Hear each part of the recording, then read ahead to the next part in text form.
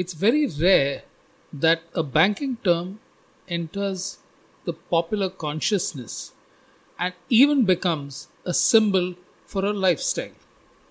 The repayment of loans used to be in equated monthly installments or EMI.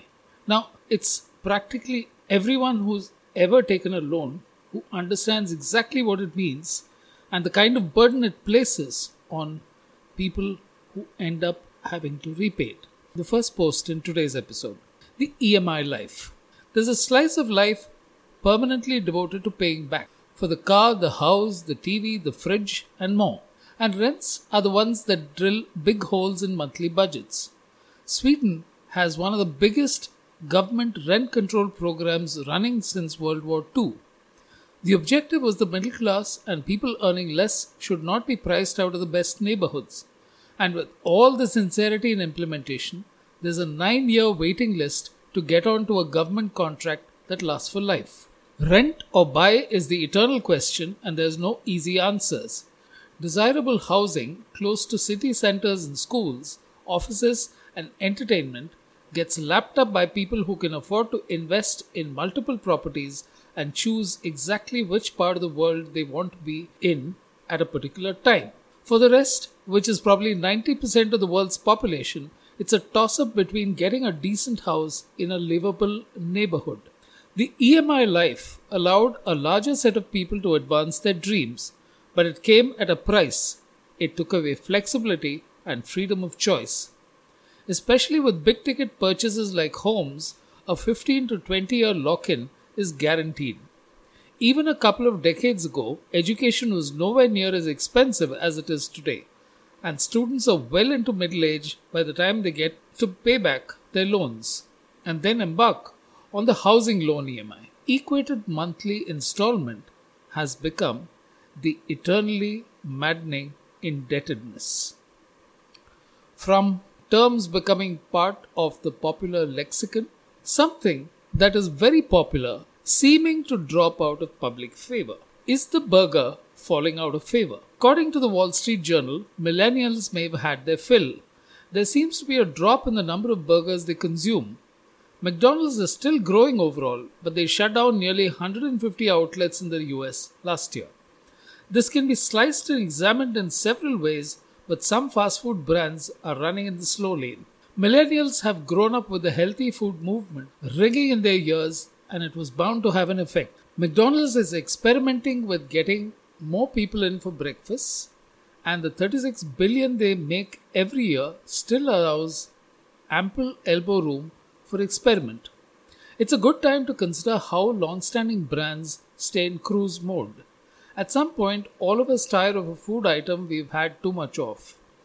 And it's a simple matter to make less of something at home, but when entire supply chains are configured down to the smallest spice ingredient, it may lead to earthquakes.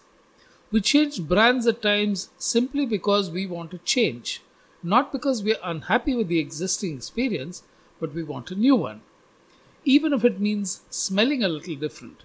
And with hundreds of D2C brands now available, customers are moving out of their loyalty lock-ins. This may be a small shift in the scheme of things, but it can splinter quickly if a generation decides that burgers are no longer comfort food.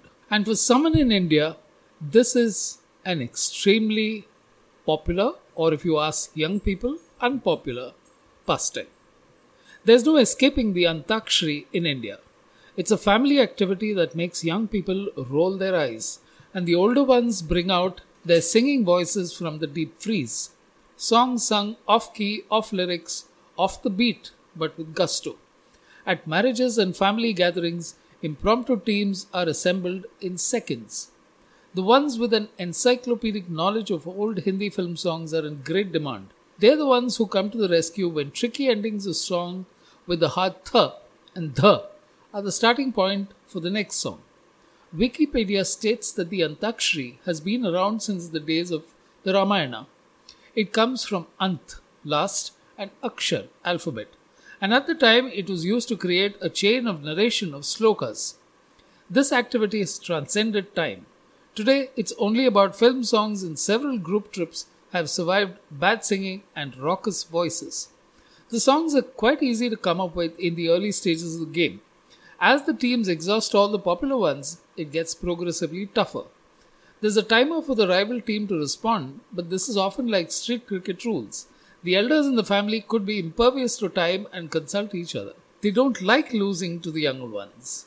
At one point, this was one of the most watched programs on TV as well, but while it survives at family functions, it may be losing its charm. But that's debatable, especially for an activity that has survived thousands of years. Do you have a cringy Antakshri story from your family? Every week, I'll plant a few ideas in your mind on branding, behavior, and markets. Triggers for your thoughts. Spread the word to your friends. All you have to do is click the link and enter an email address.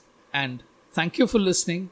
And please do write in with your comments, views, and criticism, or how you think this episodes could be improved. Thank you.